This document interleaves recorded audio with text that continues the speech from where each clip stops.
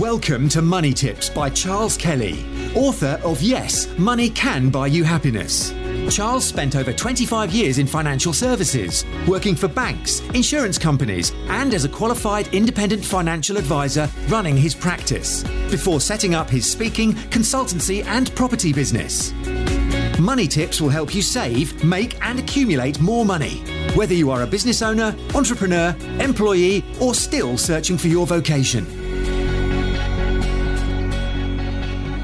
Hello there and good afternoon from a freezing cold London, where there are many political shenanigans going on here, what with Boris Gate and Prince Andrew and goodness knows what. But behind that, the headlines, which have not really become the headlines, is that inflation has risen now to the highest rate in 30 years in London, which has now hit 5.4%. So it's still going up.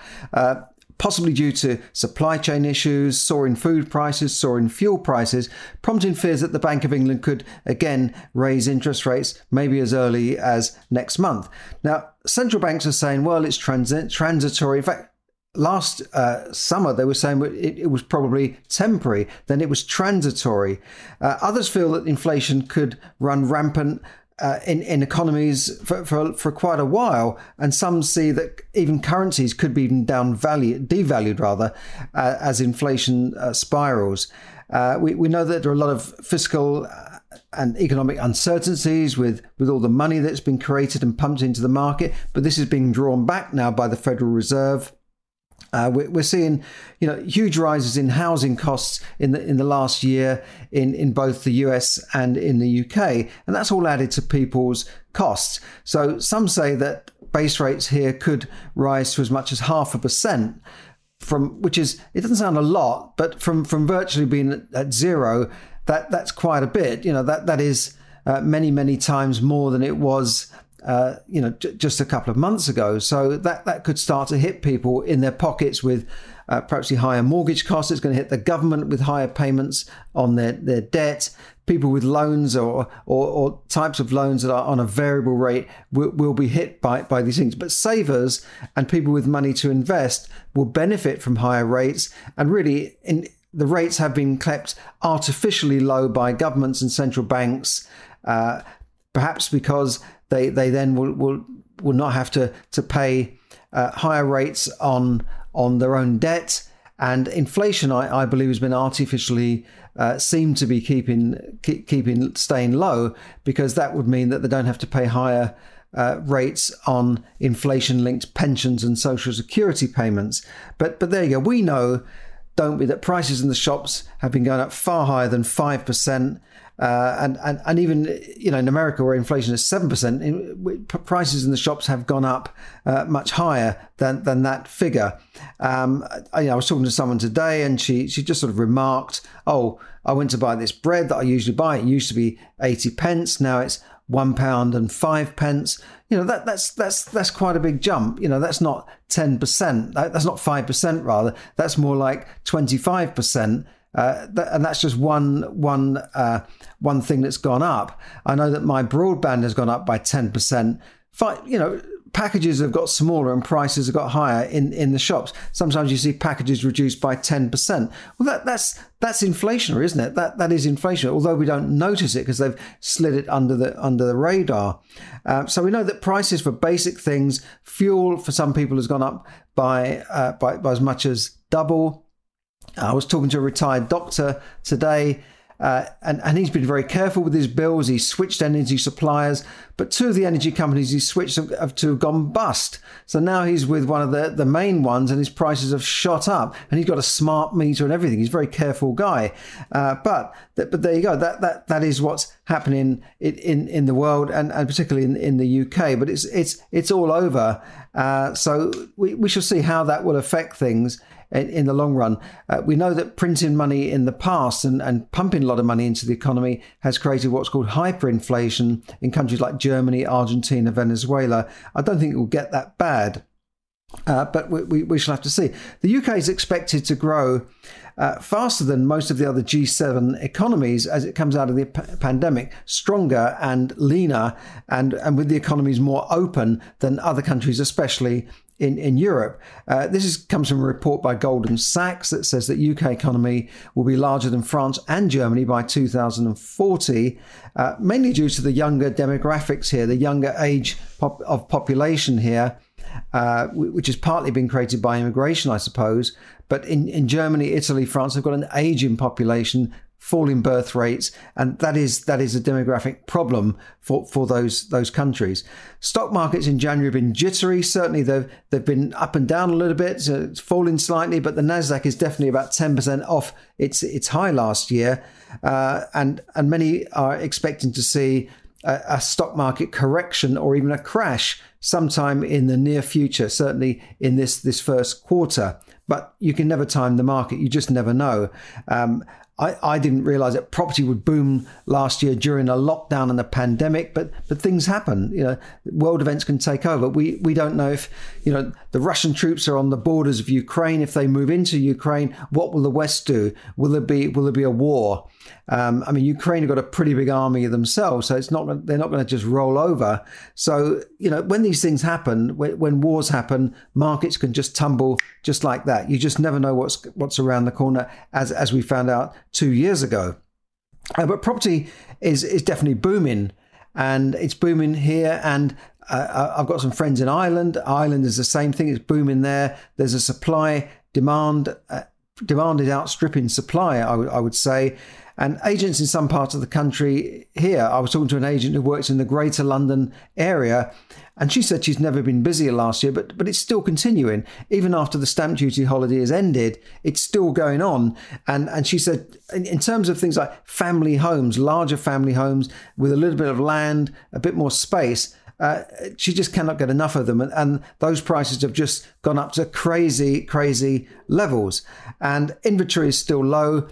And sellers actually are holding out for higher prices, sometimes unrealistic prices, as I'm finding out. But flats in city centres have not enjoyed the same growth. I'm getting messages from agents all the time saying price reduction in some of the best parts of London, in Kensington and places like that, where prices have had to drop to get them sold. They tend to be smaller flats, conversions, that sort of thing. But, it's definitely, they have not enjoyed the same pace of growth. But the government have recently announced the end of Plan B. So this work at home rule might change and more people might start going back to the offices. But I don't think there'll be a bigger a demand for offices. The city have been crazy in building offices in the last few years, and I expect the same in many other major metropolises. So we might see that, yes, they'll need offices, but maybe instead of needing 5 floors, they might need 1 or 2 floors or half a floor. So it'd be interesting what's happening with the commercial property market. I know that some commercial developers are already reacting to that and turning their offices into to flats for more sort of mixed use usage, if you like, where you have flats, offices, maybe even a hotel floor or something like that. So they're trying to adapt to this change in market. But I think the idea that everyone's going to rush off and live in 100 miles from London and in Devon and Wales is a bit fanciful, when you might be required to come back into the office 3 times a week. That might mean you have to rent a place or buy a place in town. And also there's issues with Wi-Fi coverage in some of these rural areas. So it might not be as easy as they think to just sort of work from home and live the good life, as it were. Talking about property, can you buy property with no money down? Well, the answer is yes. And if you look at the bottom here of my notes here, and if you scroll down, you'll see that there is a special free seminar on buying property with no money down. Just briefly touch on Bitcoin, because Bitcoin has been as high as almost under $70,000. It's now languishing around the 42,000 as I speak. But who knows, by the time you see this, it could have changed again. It could have gone up again. It could have gone down again. That's why for me, it's not a credible currency, although some people might see it as a hedge against inflation or against the falling value of dollars and pounds, etc. But this has taken the shine off some of the traditional inflation hedges such as gold and silver. But silver has been rising, I think, by around 4 or 5% in the last month. The silver seems to be going up again. Don't forget, silver is not just a precious metal to look at. It has many industrial usage. usages, including things like the technology and the battery technology that we use and mobile phone technology. So silver is definitely one to watch. Now, again, you've got to make up your own mind. You've got to have your own advisors, your own financial advice. Don't just listen to me and say, well, I'm just going to buy silver, or I'm going to sell my stocks and shares because the market might go down. But all I'm saying is that I like silver, and I wouldn't want to have all my money and my pension fund money in stocks and shares right now, particularly in American stocks, which I think are vastly overvalued. So in this high inflation rate, how can you save a bit of money? Well, mobile phones is one way. Many people are overpaying on their mobile phone contracts. Now, I recently discovered this because I looked into various ways of buying an iPhone. I looked at just buying it. I looked at Apple financing. I looked at financing it in other ways. And then I really got back to saying, well, I might as well do what I was doing before and just roll over my contract with T-Mobile, and they just buy the phone for you, and they give you X amount of minutes, and you pay whatever per month. And I was paying something like £80 a month, which included unlimited this, unlimited that. But then I realized after a couple of years, well, I should be due for an upgrade. And I realized that it'd been about 6-8 months since I could have had an upgrade for the same approximate monthly cost. So I called them up and they said, yeah, you're out of contract. So that means I've been paying the same amount for something like 8 months. That is the amount really that's included to buy the phone. So your mobile phone contract, if it's a SIM only, you can get SIM only deals for something like £5-10 a month. But if you're using your contract to buy the phone as well, which can be £2,000 or £3,000, then that's where they're charging you these high amounts. And what they want you to do is to keep rolling that over and just keep upgrading, as they say, to a new phone or a different phone. And then they can keep you on the hook, as it were. So it's a financing, a bit like leasing a car. But what I didn't realize is that these companies are just letting these contracts roll on for much longer than they should. They're not telling you, by the way, you're now paying too much. You could switch to a SIM only, or you could upgrade. They're not telling you that anymore. They're just letting it roll on and making more money for themselves. So I called them up, and then basically I've switched from an £80 a month, keeping my phone, which is perfectly good. I'm using it right now, and then switching to a SIM only, which I think is going to cost me about £20 a month. So there you go. I've immediately saved something like £60-70 a month, and in some cases my bills were running even higher than that. So that's one tip. Look at your mobile phone contract. It's in my various podcasts and training. Always check your mobile phone contracts, your utility suppliers, and all these things that you've got to check. Keep reviewing them, because loyalty, as I've found out myself, does not pay. Be disloyal, ring them up, say, I want a better deal, or I can get a better deal somewhere else, and invariably they'll give you a better deal. Now, my broadband, as I said, went up by 10% recently, but about a year ago I called them up and they reduced my bill by 20% just for phoning them up. Now, getting through to Virgin does take a while, so I think it's still worth the hour or so I spent trying to get through and speak to people and give them my inside leg measurement, but it was still worth it for the time that I'd spent on that. Just having a little pop at Virgin there, because they just don't like picking up the phone, even though they're a phone provider.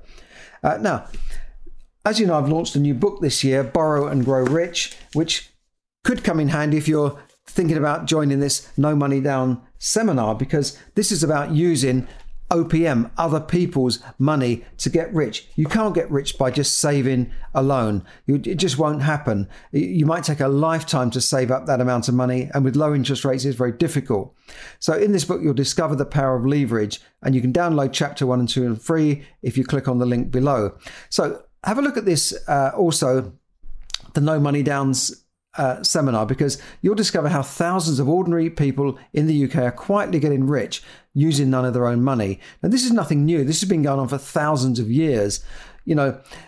Sailors like Magellan financed their trips through kings and queens of Spain and Portugal.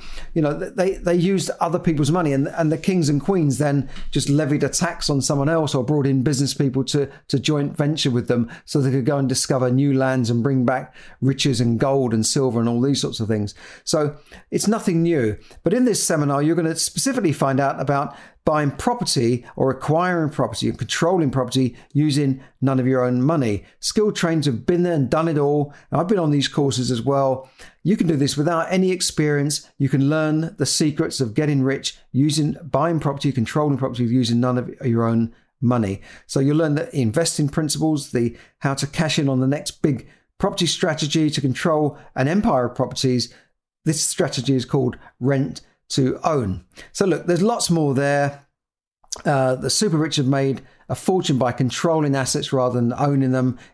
These are all great strategies to use to get rich and not just think, well, I haven't got any money, so I can't get in on property. I can't buy a property because I haven't got any money. Not true. Do have a look at this. Register your place now. Absolutely free. And the great thing is it's virtual, it's online, so you can do it from the comfort of your own home. So thanks for listening. Have a great day wherever you are, whatever you're doing. But do get in on that because I think it's in a few days' time. So don't miss out on this opportunity. It's actually set for Monday, so don't miss out on the opportunity. Register your place now.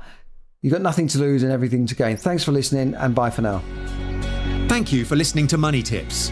For more tips and information, visit moneytipsdaily.com. The information given in this podcast is for your entertainment and should not be construed as financial advice. As always, take independent financial advice before making any investment decisions.